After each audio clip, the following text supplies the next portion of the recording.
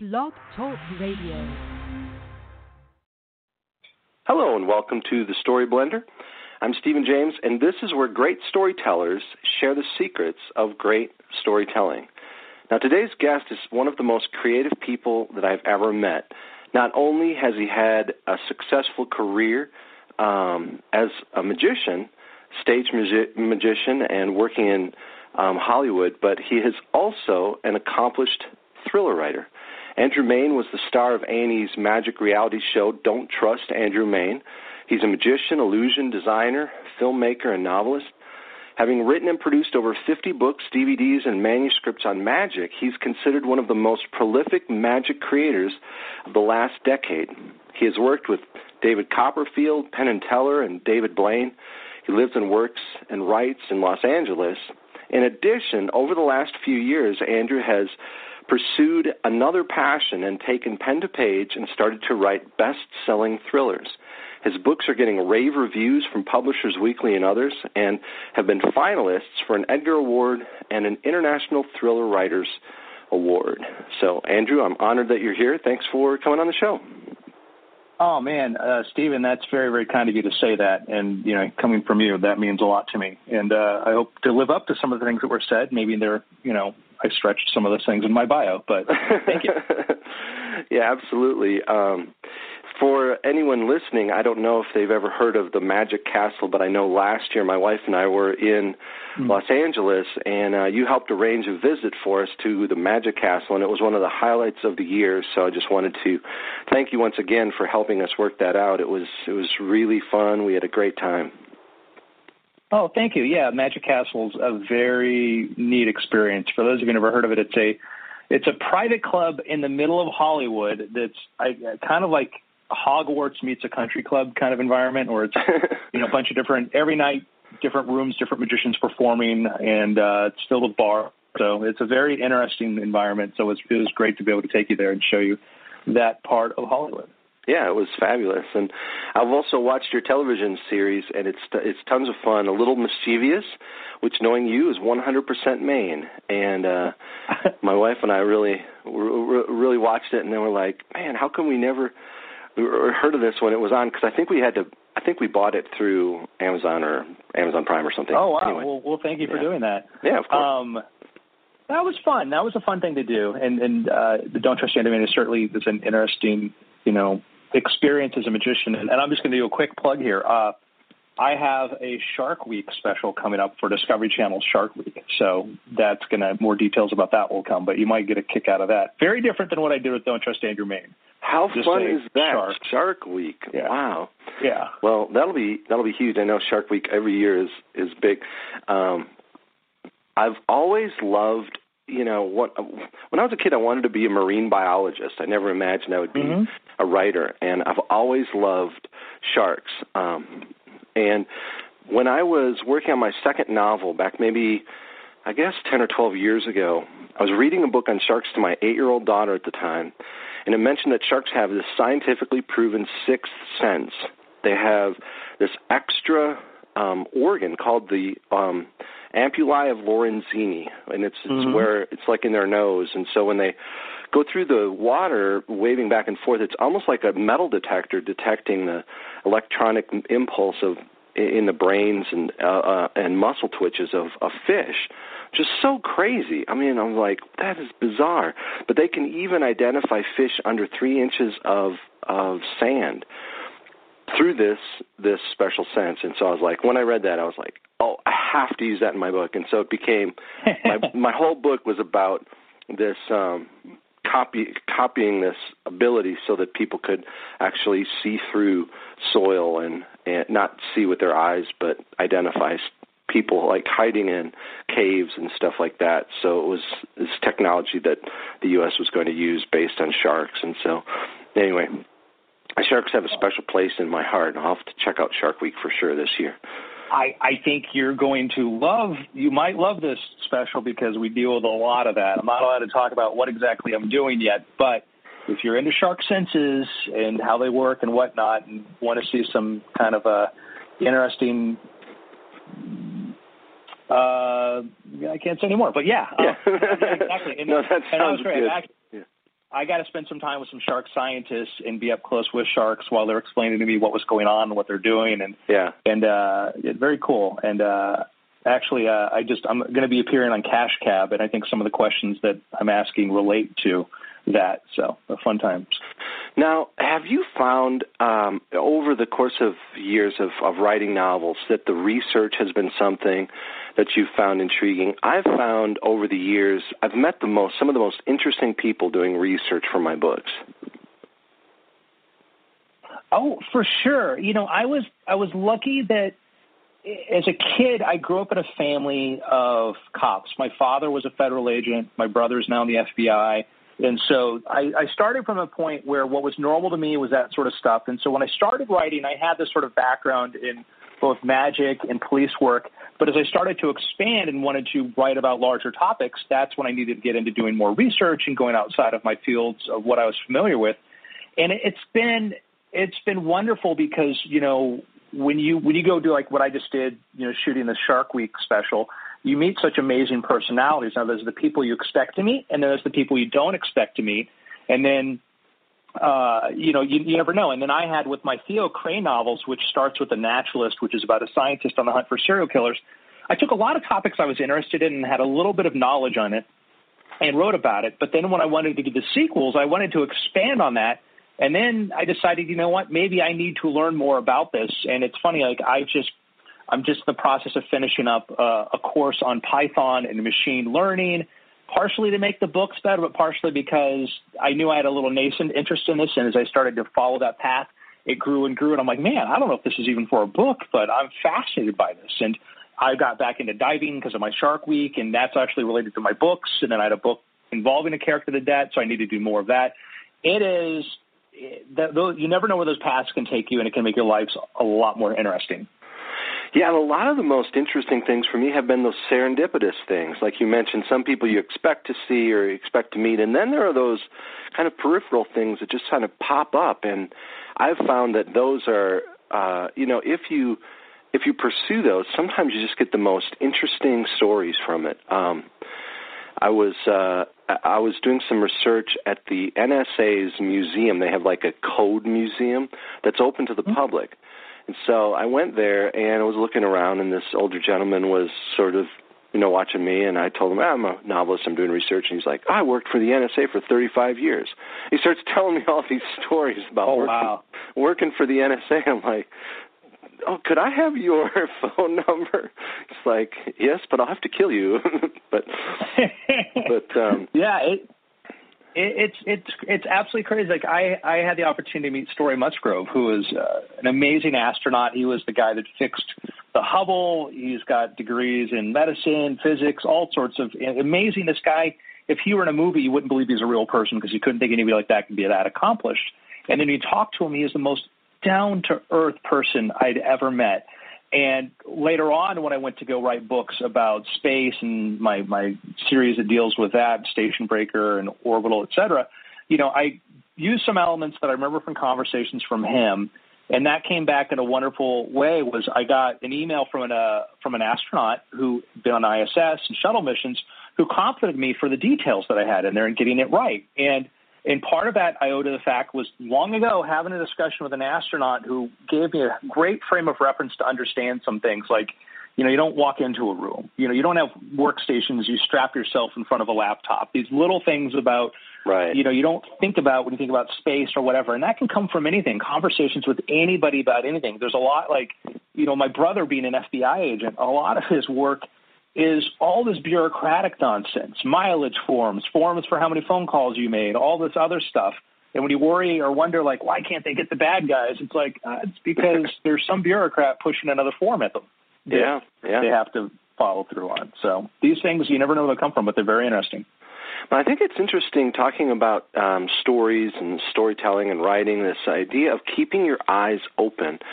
like for you, everywhere you go, you're noticing stuff. Maybe it's for a new magical effect that you're going to work on, or you keep your eyes open. And I know you've written on how to overcome writer's block, and you have some other materials on creativity. But do you see that as one of the aspects of living a creative life? Is that idea of always trying to keep your eyes open? Sure, but I'd even add on to that, and that is ask other people how they see things. And nice. That has been extremely helpful because, we notice what we're trained to notice. We have our own pattern recognition biases. But when you're with somebody, like if you're talking to the guy at the NSA who's had experience there, I bet if you sat down with him at a restaurant and said, what do you notice about the room? What's interesting about what's going on here? He's going to bring up details and tell you things that are, you as a writer might have very descriptive, and I'm going to make a generality of it. You're very intelligent. You have much deeper understandings. But as a typical writer, rather, somebody would maybe have like, I'm going to notice the way people are dressed, this, or this, or this. Somebody who's an experienced, and it depends on what their experience is in intelligence or many different fields there. He might have entirely different observations about, why are there this many people this time? Are these businessmen? Are these people who are meeting more, like other kinds of observations that theory of mind is, how you understand how somebody else sees the world, and it is an extremely powerful tool as a writer. I write a lot in a first-person point of view, and sometimes, it can be as a woman, sometimes with a person with a very different background than myself. And the only way I'm able to do this with any competence, if there is any at all, is having spoken to other people and said, how do you see this? What's going on? Yeah, I like it. That's, when you think about talking or writing in first person, you really have to step into someone, not just their shoes, but into their head. You have to, be able to see and interpret the world through their eyes. And, I've done the same where I've written in first person from a teenage girl's point of view and from a serial killer's point of view and an FBI agent's point of view, yeah. Let me ask you a question then. So, I find that I'm able to write in points of view of people that I know or have met, or I can make an amalgamation of that. I don't know that I could convincingly write in a teenage girl's point of view because I don't have enough of an understanding of the mindset between the difference between an 11-year-old or a 13-year-old. Did being a parent help you with that? I would say it did. We raised 3 daughters, and I can't remember if you've ever met up with them, but they're a little older now. They're 18 and 21 and 23 or 24. I always forget. But being around them, at least I kind of began to see things a little bit differently than I had, on my own. And when I would write from like a teenage girl's point of view, I would just ask myself, what would she naturally do, or what would she naturally think or say? And very often, it's not just in a general sense of what would a girl anywhere go, say, but what would this specific character do or say? So if you have a character that breaks up with her boyfriend, you might say, well, what would she naturally do? She might change her status on Facebook, or cry, or call a friend, or eat chocolate, or go for some retail therapy, or whatever it is. And so you see all of these different reactions as a parent, or as an observer, as a storyteller, and then you interpret those for the story that you're working on. And I don't know that there's, when you asked, I was trying to think if there's a specific example if I can think of, from my books. Once in a while I would use something where my daughters said or did something, but I would typically change it so that it didn't seem like it was, so much specific from them. I had in my Jessica Blackwood novels, that's about a woman in the FBI from a family of stage magicians. And I've got, the reaction of those has been very, very heartening. I mean, it's been, that series got the Edgar nomination and a thriller, and I've had a number of women who told me they really liked the character.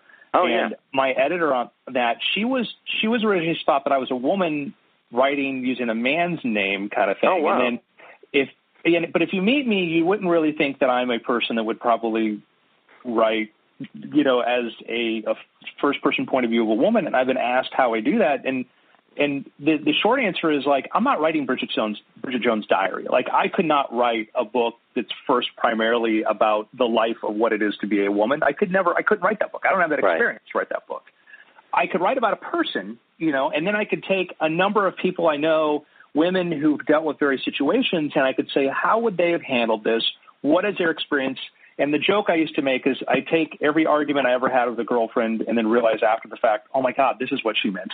And that sort of was my tool there. As I said, okay, I'm not going to try to write, hey, ladies, let me tell you how you think. I have no idea, but I assume people think like people, and then sometimes there are different things that affect that. So I chose a very narrow thing to sort of try to approach, and that was helpful. But the idea of like trying to write, from the point of view of a 12-year-old girl terrifies me, because it's like until my nieces get older, and I go hang out and find out what their life is like, it would be probably comically bad. Well, I think as we create a wider variety of characters over the years, you start to realize that it isn't so much. When I've done children's point of views, I've written it not so much trying to think down to what this kid, might say or do from an adult perspective, but just try to climb into their minds. One of the characters in one of my stories was a girl who grew up as a star in Hollywood, kind of like in The Sixth Sense with the little boy who became, a star. So anyway, so she had this Haley Joel Osment, yeah. Yeah, so she had this background in that, but she was terrified of being in these movies that she was in, and so this is how would you act if you were a kid who was scared? Now I was a kid, and I got scared in different times, so I could step into and write from that. That it was a girl, that didn't. I don't think that mattered so much, but she was in these situations where basically she was told, you have to be in this scene, and then how much of it when you have a kid is it acting, and how much of it is just that they're truly terrified in this situation, and is it really child abuse? And you start to think about some of the stuff that kids are asked to act in. And so anyway, so that was all intriguing to me, and so I said, I'm a kid, I'm 8 or 10 or whatever it is, and I'm scared. How do I do it? And I just tried to think through, I think that these things, I think that as writing, it's very important for us to try these different ways to try to get inside the heads of others and understand it does not then mean that, and you and I understand it doesn't mean that we actually know what that kind of person's experience or his life. And that's what I've always tried to make that very clear, is that there's a difference between trying to write somebody sympathetically and then writing somebody sympathetically and then assuming, well, therefore I understand how people who are in these situations feel or think. And I would never feel that way. And I always try to be very cautious about that, because it can be sensitive, because some people, particularly now, there's a lot of, conversations about how people are represented, and how to represent somebody. And I think that, let me see if this works for you. Like, I think a good test that I try when I create a character that is different from me, and I respect and I like, and they're the protagonist.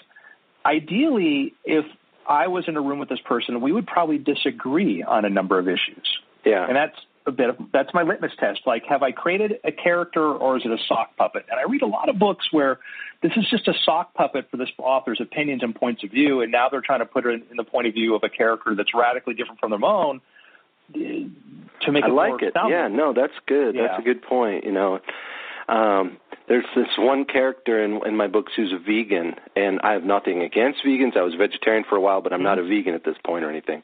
But anyway, so she makes these arguments for being a vegan, and this one reader kept writing to me. He's like, why are you trying to tell me I should be a vegan? I'm like, I'm not. This is a character who's vegan. Like, what are you even talking about? So, but it was so funny because, and so 3 people that I know of became vegans because of reading this girl's argument in the books about becoming vegan. So, yeah, it's fun. Well, that's great.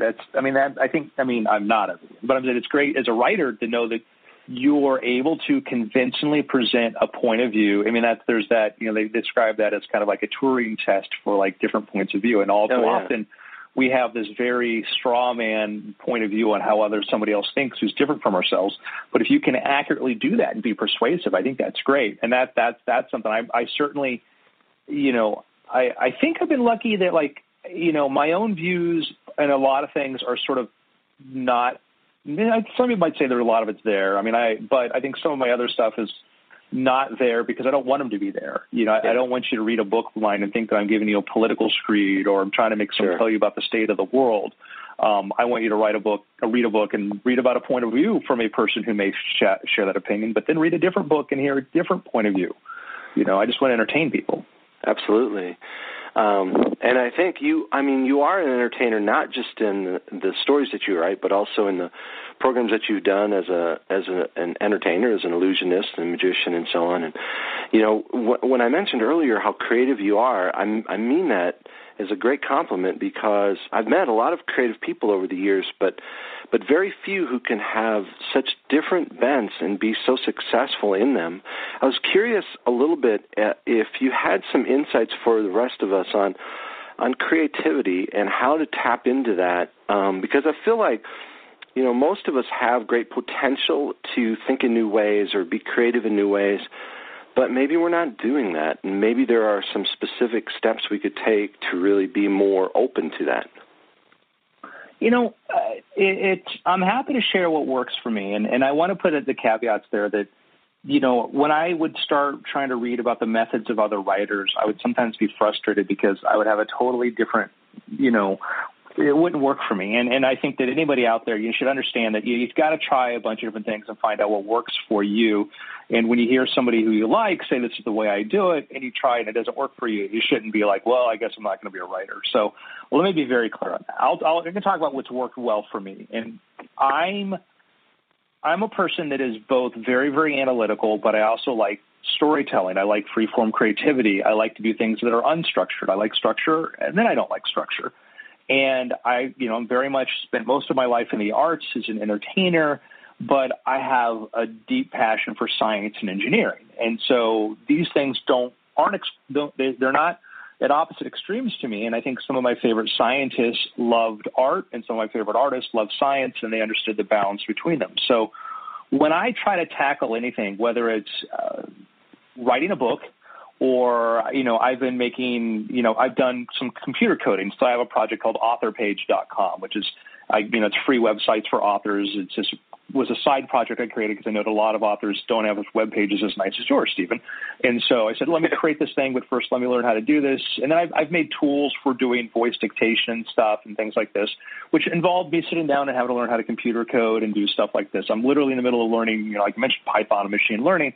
But these things they come from the same sort of approach to writing a novel, which is creative, and that is first identify a goal, a goal or a problem. What am I trying to do? If I'm trying to write a novel, I say, okay, I'm trying to write a novel. This is what I want to do. If I want to write a program, I say, this is a program. What do I want to do? If it's a novel, I'm like, okay, well, I want it to be fiction, of course. I'm like, is there an area of interest that appeals to me, something that I want to spend, 100 hours writing in? And I start from there. I'm like, I like thrillers. These are topics I like. My Theo Cray story came from, I love computational biology. I love deep data. I love this. These are topics that would put people to sleep who don't care about it. So how do I make this accessible? And I love science. I love the process of discovery, of testing things and all this. And I said, I love mysteries. And so I took these things that I loved, and then one of the things I do to find a topic is, you remember the Venn diagram where two circles are more than where they intersect. And there's things that Andrew loves and would love to write about, and then the other one is what people might want to read that looks at that intersection.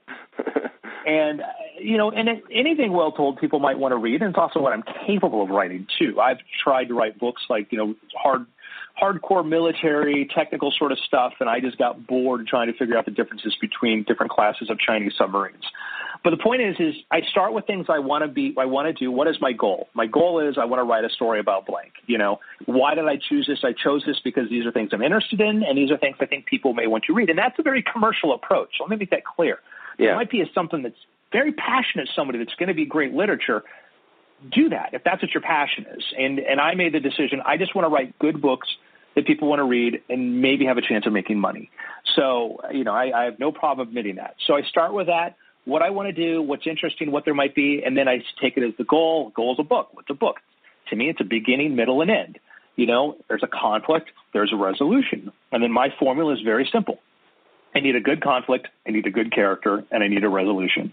And I don't start to write a book unless I know what the conflict is going to be. I don't start the book unless I have a strong idea of who this character is. Now, that character will change throughout the book, not just in the arc, but the more time you spend with them, the more you're going to understand the peculiarities, the more you'll understand how to make their motivations clear, whatever. But if I have a good conflict and a good character, then what I do, and again, this is my approach. It can be different for everybody. Again, I don't want to feel like I'm sitting here in my smoking jacket and pipe telling you, let me tell you how or how you should do it. And so from there, I break it down into a series of steps. I know a story needs to have a character conflict resolution. My story has a beginning and an end. I know there's a start to the story. I know it's got to end at some point. I know there's a beginning and there's an end. And then there's everything else that happens in the middle. And I will, when I first started writing, I used note cards, and I've actually taught this in some of my online videos where I talk about I don't note card out the scenes, I note card out the beats.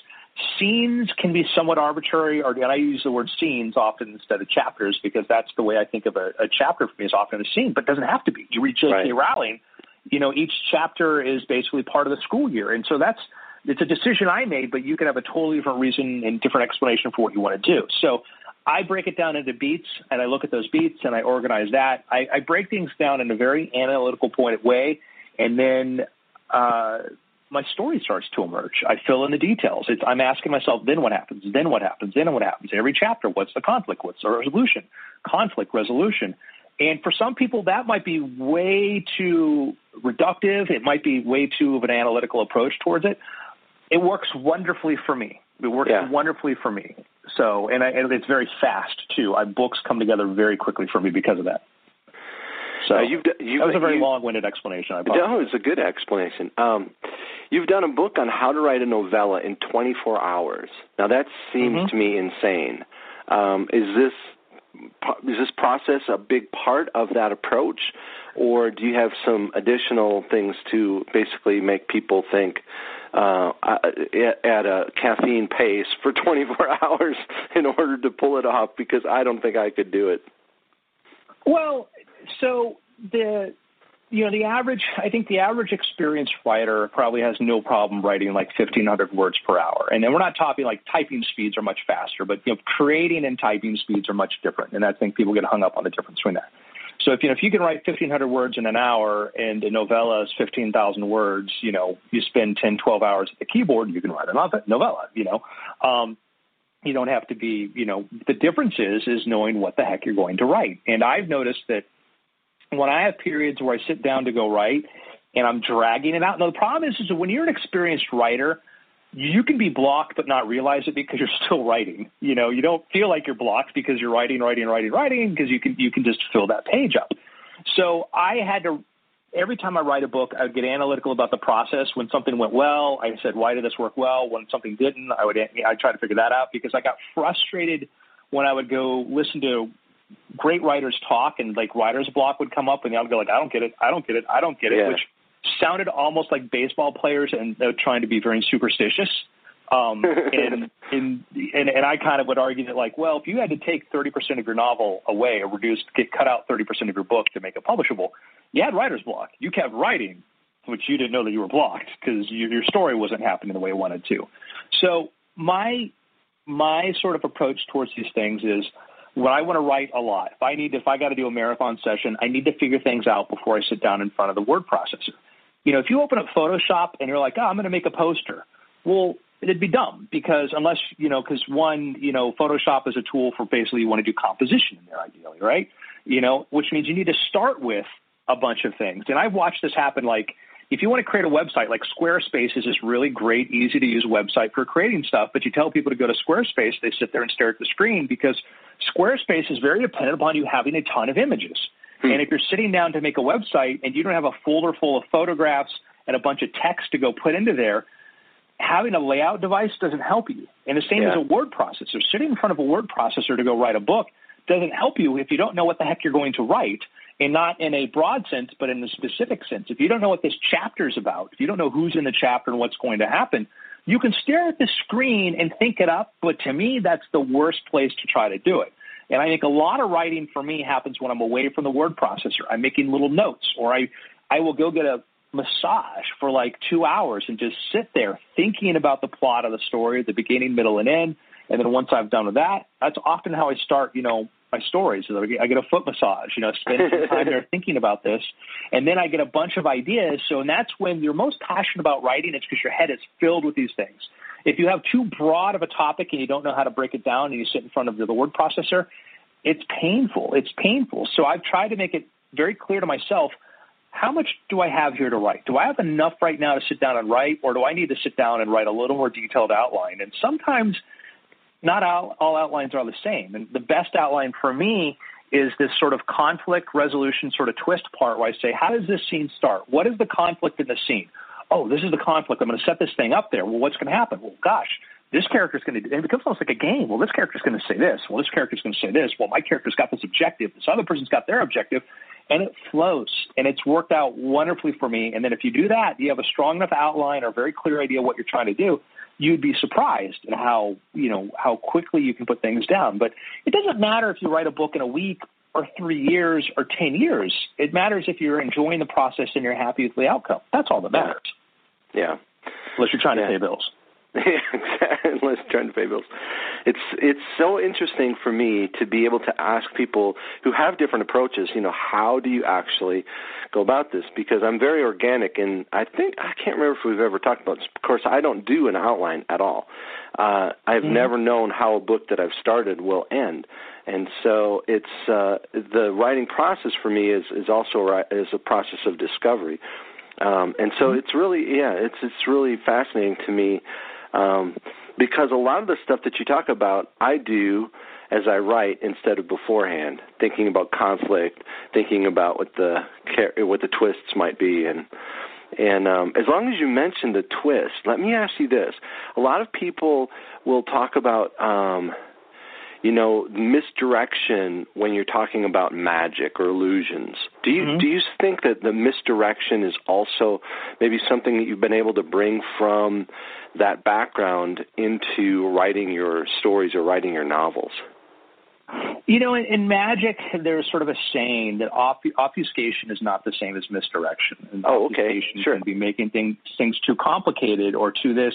And a bad magician, will come up with a trick that's like, therefore I fooled you. It's like, well, maybe technically because it was too damn confusing kind of thing. And I think that and there are different kinds of mysteries and thrillers. And I don't write ones where necessarily all the clues are right there for you to be able to figure it out. I often have, hey, there's this thing here. But I do write stuff where, particularly my Theo Cray books, he's very good at solving certain kinds of crimes, but he's very oblivious to other things in there. And I've had other people who've read them and reread them and realized, oh, wait, there's this other thing that's happening, but he had no idea. I'm like, yeah. So that's kind of, the pro and con of what he does. So I like to set those kinds of things up a little bit to a degree, kind of like secondary narratives that are maybe not quite apparent. But good magic is good storytelling. Create a conflict. The magician, reaches into his pocket, shows that his pocket's empty, closes his pocket, and, realizes that, he needs change. Reaches into his pocket again, pulls out the change and has the change. Now, there's a conflict. He needs change. Problem is, the pocket's empty. What's the resolution? We'll introduce magic. And it's probably a horrible example. But the point is that a really good magic trick introduces his story. And the best magician, the best storyteller in magic, oddly enough, would probably be Teller from Penn and Teller, who performs as a mime. He doesn't speak, but he creates these conflicts very visually. You see the problem. You see what he's trying to do, and you're aware of that. And so you can apply that. I think a good structured magic trick is like a good structured movie, like a good structured novel. There's engagement and magic. The resolution is always going to involve a miracle. A miracle is going to happen. And in good storytelling about magic, there can be a price, there can be something, either it's, a price magic takes or something you have to do to obtain this or whatever. So there can be a lot of similarities. Yeah. Even in a mystery. Yeah. So. Obfuscation. But I want to go back to the process there, though. I want to go back up. So I used to be a guy who never used an outline. Let me start there. I used to never use an outline to sort of write. Okay. Yeah. I came over and I used to hated outlining. You're an extremely productive writer, so you write considerably. How much of your process do you find you have to go back and redo, rewrite, etc.? And is that something you enjoy because you're a sadist? Well, most of my books have been so complex that I don't even think now you could go back and outline them, like having written them. Like I would be lost as trying to figure it. Because in one there were 54 named characters, 10 point of views, and it's just I can't even imagine how you would try to outline that. And so for me, the big instead of an outline, I really look at the context. So as I'm writing, I'm always asking myself, what do readers want? What are they worried about? What are they expecting? What are they hoping for? And so my goal is to give readers what they want or something better. And I'm always looking for ways to include a twist or enhance the believability. And so I'm constantly asking myself these questions as I write, as I work on a scene. And I don't go through an entire book and write like one draft and then go back and rewrite the whole book. As I move forward through the book, I'm revising previous kind of scenes or chapters as I move forward. And so for example, once a week I might print out the whole book and just start at the beginning, just reading it, thinking about, okay, what's happening, where can things go, what could the twist be? All of these questions are going through my mind, and then I come to the new material, and it's never, for me, like what people say, writing by the seat of your pants or writing with, it's not writing by the seat of my pants because I understand story, and I understand what the very aspects you were talking about, conflict and resolution and character development, character arcs, and all of those things. So I think that the more that you understand really what lies at the heart of a great story, the less you really need to worry about writing by the seat of your pants or anything like that. So I always have more ideas than I can do in that writing period for that day, and so I keep a list of other questions that I might have, other reminders just to remind myself if there are so many characters that I need to keep track of what they're pursuing. And so, yeah, it's a really interesting process of discovery for me, and I sometimes will. Oh, go ahead. Well, I would say I just want to add a thing. I find that in every single book I've done, I get to 70% through my outline, and the last 30% changes. Because of the details and things added on. I think that our writing process are actually a little bit similar in the sense that it sounds like, where I think, because it feels to me kind of like, because like your process, what you did, it sort of feels to me a lot like I don't know how I do my structure, my outline, and write my scene breakdowns and stuff, kind of going through that sort of process. But like once I sit down, man, to write that book, I do not look back. Yeah. I've talked to a lot of different authors, and some are really committed to one approach or another. I know Jeffrey Deaver writes between 1 to 200 page single space outlines for his novels, and then goes back and builds it. And I just sit here and I think, shoot me in the head! I could never do that. Yeah, and I think it's very helpful for people to hear us talking about different approaches, because that's the thing, is you got to find what works for you. And I love, I get people ask me how much I write each day, and the answer is like, the modal number would be like 0, because then when it's time for you to write a book, I sit down, I spend a few days, maybe a week or so on an outline, and then I spend a week writing, and then I'm done with my first draft, so it's like I try to can put all of that into sort of one compact time period to when I do it, because my life is very unpredictable. I had to go shoot this special for Discovery Channel. I had to deliver a book before that in the middle of I've had that twice in pre-production, where all of a sudden I pitched an idea, I don't hear back, I sign a book contract, and then all of a sudden I have a due date for this, and then I hear, yes, you've got to go into production. So I've got to condense everything to me, sort of a short period of time, which works great if you're me, because then I could tell, hey, I've got 2 weeks, I'm going to go write this. That's all I'm going to do. I'm not going to go to work. I don't have to go to work. I'm going to sit in front of my computer. I'm going to do this. But that's not a practical solution for everybody. And I think that's why it's helpful to just hear different approaches. Yeah, it is.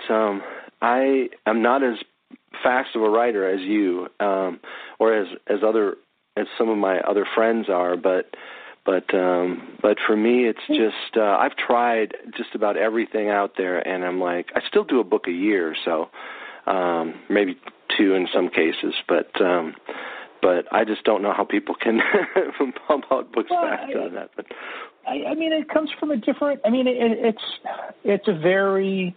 When I was a kid, we had a friend of the family, Jeffrey Wallman, who's now teaches writing. Jeff was a guy who would write a book a month, because Jeff would be doing these like Lone Star novels and these sort of like, the thing in the grocery store, the cheap paperbacks you'd see, the romances and all this. And I remember as a kid hearing the fact that he could write a book a month, and my brain just could not comprehend it. Yeah. And then when he would tell you, well, if you read the book, you understand why it's a book a month. It's a thing that's just sort of this quickie formula kind of sort of thing to get there. But then it sort of kind of got me thinking about, like, you can have a different pace, and doesn't reflect upon the quality. Charles Dickens could write extremely fast. Yeah. There are other novelists that take 20 years to write a book, and it's an amazing book. And it doesn't. And it also, most important is, are you enjoying the process? Are you enjoying the process? Yeah. And I sometimes when I've had to write some books like in only a week, like I literally had a week from blank page to finished novel. And it was certainly fun and satisfying to say, hey, I did this, but was that my favorite way to write? No, oh my goodness. No, not at all. Yeah. But I think anybody could do that. I know you absolutely could do that if you were put in a situation where it had to get done, it would get done. But you might have to make a bunch of choices there that you're not comfortable making. Interesting. I don't know. You have more confidence in me than I do. But before we even, this has been a great conversation. I can't believe our time is going so quickly. But I'd love for you to tell us about your latest thriller, Looking Glass. That's the newest one, isn't it? Yeah, so that's my latest Theo Cray novel. So I created, I created a character called Theo Cray, which I mentioned before, and he's a scientist because I love science. I've always loved the process of science. I love biology. I love all this. I love how scientists think, and I've been very lucky to have met a number of scientists. And I wanted to sort of take sort of the way, and some really, really cool people who look at the world in a way that was different than what I did, but then helped me see the world in a different, point of view. And I wanted to write a story about that. I wanted to write a story about a scientist taken out of his academic environment and forced to use his skills in a very different case. And so in the first book, The Naturalist, was Theo Cray is pulled out of his sort of research world and into the middle of a murder investigation that he has a personal connection to. And he's a data scientist. He's a guy that's good at looking at large amounts of data and looking for patterns. And it became a very interesting sort of, you want to have every detective, you want to have their own sort of gimmick sort of thing. And it became a kind of a cool gimmick for that. So The Naturalist was a book that I didn't know if there was going to be an audience for this other than myself. When I did that Venn diagram of, I want to write about a computational biologist, who solves crimes. How many people want to read this? I didn't know how big of an intersection there would be. And it turned out that the book has been phenomenally well received, by people. I mean, from my point of view, like it's been exciting to see how many other people, even people who have no interest in science, have loved this character and loved the story. And so that book sold well over like 100,000 copies, which is great. But then all of a sudden, how do you follow that book up? Right. This is the sequel. And that is, as when you have a book that people like, I went through this with my first Jessica Blackwood book, which was Angel Killer. I was nervous, like, how do I follow this book up? And I was very nervous about that because, and you have to sort of break down and say, what do people like? And I think a mistake people make is often they get too fixated on plot and they try to recreate the plot. No, it's the character. People love the character. They want to see this character in a different story, in a different situation, and see them do things maybe a little bit differently, And that was helpful. And that's what I did with Jessica Blackwood. And that second book in the series, that's one that got me the International Thriller Awards nomination. And then the third one's the one that got the Edgar nomination. So I knew, take the character, let them grow a bit, create a good plot, but really put your energy into the character and having them grow and be just as interesting as before. So for Looking Glass, I said, okay, Theo Cray starts off naturalist. He gets his ass kicked. He's way over his head. Now, at the end of that book, he's a little more confident, so now I'm going to put him into a new story. Well, what happens when you're a little bit confident? You probably become a little overconfident. What happens when you're good at something, other people know you're good at this? You get asked to do this sort of thing. And so I said, I've already created some inherent conflicts he has to deal with that he's totally unaware of. And I started Looking Glass from that point of view. Now this guy is, infamous in some ways for being a serial killer hunter.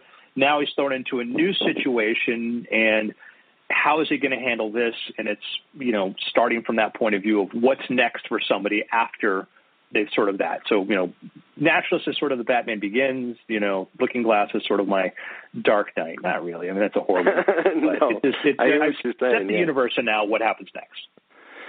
That's great. And it's already been really well received. And I look forward to, checking it out. What would you say when you think about the Venn diagram and what it is that drew you to this story, besides just this character that people were intrigued by, when you started to think about his new challenges, what was it that really drew you to this story? One of the things that it was interesting to me and was having somebody who is a very analytical person who has to sort of increase his ability to have empathy, to understand what's going on. And Looking Glass deals a bit with getting involved in a case where nobody else thinks there's a case there because the victims are people who sort of fall outside of who, as a public as a whole, we sort of feel empathy for, that we kind of casually dismiss. And, there was a very disturbing case here in Los Angeles, which was for years was the Grim Sleeper. And the Grim Sleeper was maybe there was this serial killer operating in, Compton, operating in and out of, L.A. and some of the poor neighborhoods. Some of these neighborhoods had a much higher crime rates. And so it was this thing that went on for years and years and years. And, the victims were predominantly, or large part, were prostitutes or people who were addicted to crack cocaine and who were drug addicts and whatnot. So it didn't get a lot of sympathy because these were people that in society were like, well, they made these choices. Well, if you look into the cases of these poor women, you find out that this was not a lifestyle choice that, they had a lot of options on. They were born into poverty, had a lot of problems, whatever. They fell into sort of the cracks and became victims of this guy who is now, we know who it was, Lonnie David Franklin. It was a case that went for years and years. And sometimes when you hear this, well, what if it had been somebody wealthy? What if it had been somebody from a white suburb or whatever? And I think it's very clear in this case with the Grim Sleeper that it was there. We talked about it, but, people make dead hooker jokes. We treat some people as being less than other people. And I wanted to do a story that deals with not, Naturalist dealt with, a number of the victims in there turned out to be women who were sort of marginalized in that way. Looking Glass kind of got in sort of a different category of victims that are sort of marginalized. And I wanted to kind of go for there. And for Theo, who's this very analytical person, to solve this, he has to sort of develop his, a bit of his empathy skills. He has to sort of understand, what's going on in their world and why they're falling prey. Yeah, I think that empathy that you've identified in our culture, the lack of empathy, and then to build these stories around it, I think maybe that kind of helps open people's eyes, hopefully, so that they do look at others through a different lens after reading the stories. I mean, our goal is to entertain, but if we can get people to open their eyes, maybe and maybe start asking questions, bigger questions, I mean, that's always a plus.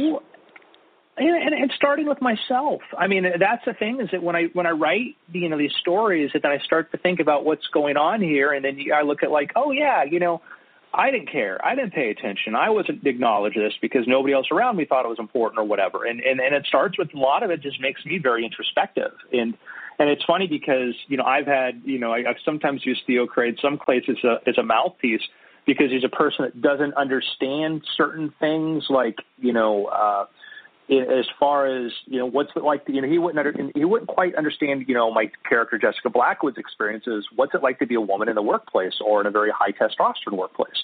Yeah. Theo Craig would never consider it.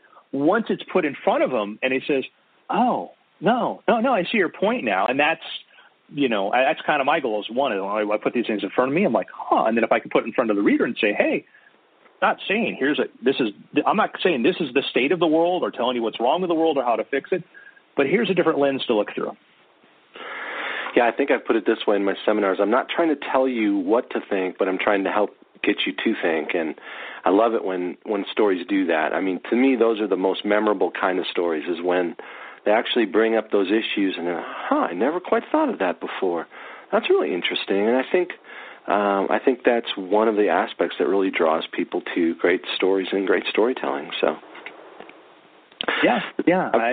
I've enjoyed it myself as a writer, thinking through these different lenses, and it certainly helped me. And if I get people to have a different lens to look through, then great. That's super. So, Andrew, thanks so much for your time and for being a guest here today. I like the insights about creativity. I don't know that I could ever write a novella in 24 hours or even in a week, but but maybe I'll have to try some of your ideas out. Where's the best place for people online to connect with you or follow the progress of your shows and your books? If you go to my website's andrewmayne.com, and then I'm on Twitter. If I'm not in the middle of writing or some other time-consuming project, I'm kind of active on there, and that's at Andrew Mayne. So andrewmayne.com and then at Andrew Mayne are probably the best ways. I try to respond to people on Twitter. Like, Twitter seems to be, it's easier for me to respond to a short question with a pithy response on Twitter. So sometimes I get active. And also, when I have time, I'll do Periscope sessions, which is a live just where I live stream and talk to people, and I love to talk about writing. And from what I've learned, and again, it's, I think if something's working for you, then you don't need to change it. But if you want to talk to somebody who's still figuring things out, then that's what I am. I'm still on this journey trying to figure it out. That's fantastic. So we want everyone to check out your shows anytime that they can on television, and of course look into your books like Looking Glass and the others. The one I think I have on my shelf here is Name of the Devil. That's a Jessica Blackwood novel. Oh, cool. So we want people to check those out. My books are at stephenjames.net, and also we have a character conference coming up next fall. You can go to characterconference.com. David Corbett and Susan May Warren will be teaching with me in Atlanta, so the registration is now open for that. For more information about our other guests and to check out our other broadcasts, click to thestoryblender.com. And, of course, always our thanks go to Suspense Radio for helping to produce and to share our show. And, folks, always remember, the art of the story is all in the blend. We'll see you next time.